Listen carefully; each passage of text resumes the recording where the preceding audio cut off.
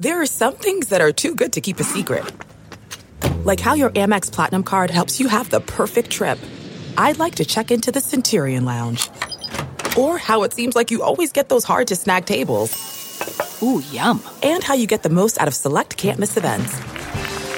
With access to the Centurion Lounge, Resi Priority Notified, and Amex card member benefits at select events, you'll have to share. That's the powerful backing of American Express. Terms apply. Learn more at americanexpress.com/withAmex.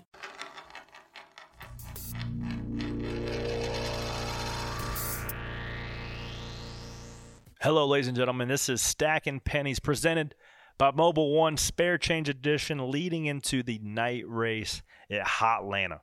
I'm excited about this one.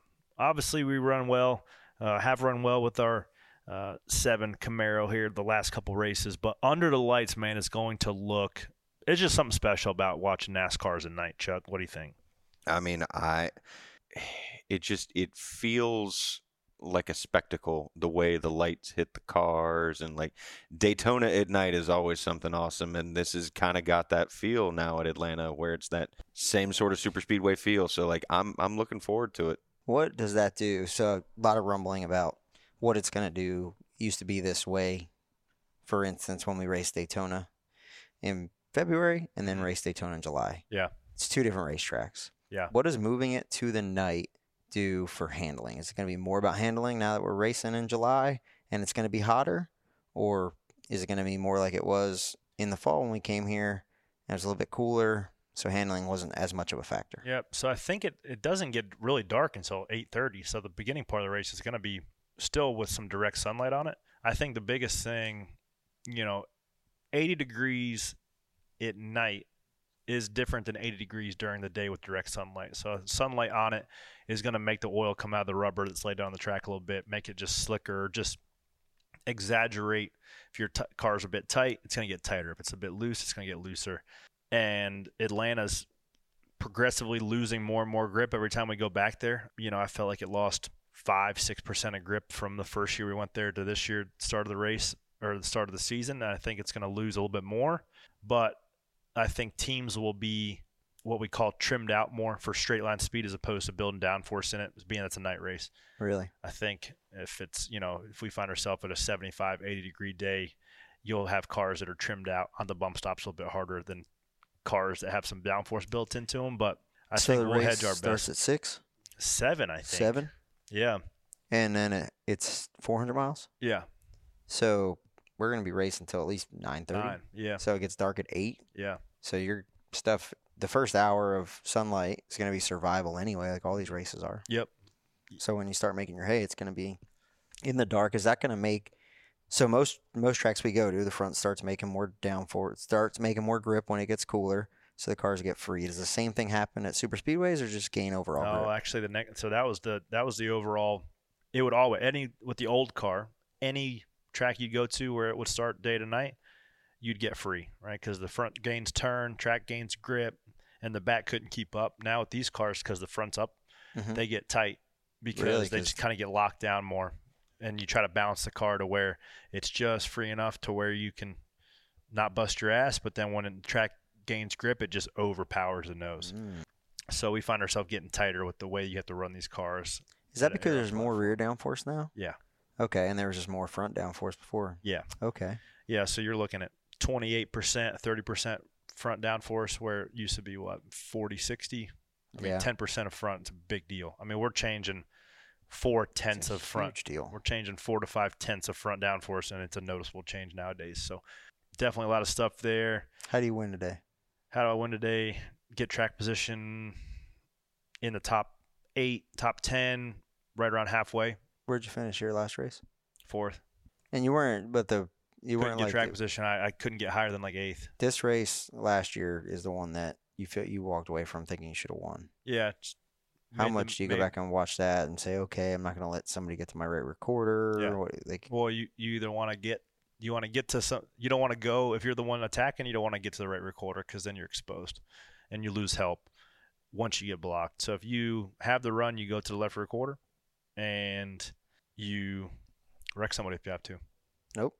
Okay, there you have it. Yeah, I mean, like I'm willing to do anything. Yeah. I'm willing to do anything it Enjoy takes to your get suspension. Yeah. Hey, I'll see you a couple weeks. Well, no, it's not. It's not premeditated. I'm just saying. You just might have to do that. Yeah. I'm not telling who I'm going to do it to. Okay. Fair. Yeah. You might have to be aggressive, and if that means taking the run and someone gets turned around because they try to block it. Yeah, so be it. Yeah, you're not just gonna wreck. You're just gonna drive up there, No, smoke somebody. wreck somebody. Yeah. I'm gonna yank this rookie's chain. Yeah, I mean, I'll route somebody's cage if I have to. We'll see how it plays out. Who's gonna win if it ain't you? I'm not even giving anybody a shadow of doubt. Who's your pick? I think we get our 14th different winner this year. Somebody who is consistently up front, who has probably equal as stats, maybe better than I do. There is Chris Bell. He has been in contention. He's been in the top 5 at the end of those races every time as well as like I have. So maybe you'll take our advice from earlier in the week. Change his mindset. Maybe. Who's your pick? Like, there's part of me that wants to go full Georgia homer and say that it's Chase and he gets the. Man. But yeah, that'd be a big storyline. It would be a big storyline. Is that the way? Because like I feel like every time I've said, "Oh, the Hendrick cars are going to be strong here," then they don't, and Trackhouse shows up and does something, or Gibbs, the Toyotas have found something. Well, Hendrick's creeping back. Yeah, they are. They had a down month or so, 6 weeks, and now the 48's back, or Alex is back consistently. That Chase is back in it consistently. There, is this a place that Kevin Harvick could? I mean, old Atlanta, you could say yes, but with the no, you're saying no. You have to be a little bit careless and like not concerned about ending up in a ball of fire. Yeah. And I don't see 46-year-old Kevin Harvick putting himself. Now, that's not to say he's not going to be in contention, but depends on how the race plays out. Right? Yeah. If he finds himself with track position at the end, he is just as likely. I mean, he is just as capable. He's going to be he's top 10 greatest drivers of all time. If he has a sniff of the lead, he will go get it, right? But there is a lot of sketchy opportunities there, and I look at him this past week at the street circuit and didn't seem like he had a lot of pace and was a little bit timid. And timid might not be the right word. Conservative is probably a better word. And there are certain instances in tracks where he can do his thing and chip away from 10th to 7th to end up 4th, and I don't see this place being one of those tracks that. What year did we repave it? Afford that. Last year was the first one. I would say that there's 2 guys that are head and shoulders above everybody else when it comes to super speedway racing, and it's the 11 and the 22. Denny Hamlin and Joe Logano always find themselves at the front of these things at some point in the race, and they're the guys that can go from the back to the front regardless of how their car is most of the time. Like they probably always have good cars, yes, but they can take the good car and do something with it. The guy who's going to win this race is going to be at the front most of the day, I'd say, unless there's some crazy shakeup or some weird time caution with a fuel strategy. But the Fords always kind of hang together the most. Yeah, they got 16 cars. Yeah. And I would say the one team, so my dark horse would be the 2 car, because they can throw a Hail Mary, and he's won a super speedway race before. If he's leading that Penske line, do they stick with him and push him to the win? I'm not sure. To answer my own question about Kevin Harvick, he started 8th, 10th, and 6th there since the repave. He has finished 21st, 12th, and 33rd. Yeah. Huh. Yeah, well, he was leading, and he was making the bottom work the first race there, and the one not wrecked him. He just turned him. He was trying to push him to the lead there, right? So he was, even everything that he can do it. Of course he can do it. The 10 car can do it. The 34 can do it. Yeah. There are Bubba. There's Bubba. legitimately 34 guys. Like it is not hard to be dead last in the Cup Series right now. I mean, it's not. You have a bad qualifying, you bring a slow car, you will qualify 35th easily. And those 34 guys in front of you are really good at their job. So we're going to find out this evening, though. We're about to find out this evening. Is it on network, Chuck, or is it on USA? It is on USA. What time? 7 p.m. Eastern. On USA. And there you have it. The what? Quaker State 400 available at Walmart under the lights. Hello. That's the name of the race. Well, I mean, it is the Quaker State 400 available at Walmart, and then on the Atlanta website it says Under the Lights because they're under the lights. So the name of the race is the Quaker State 400 available at Walmart. Night race.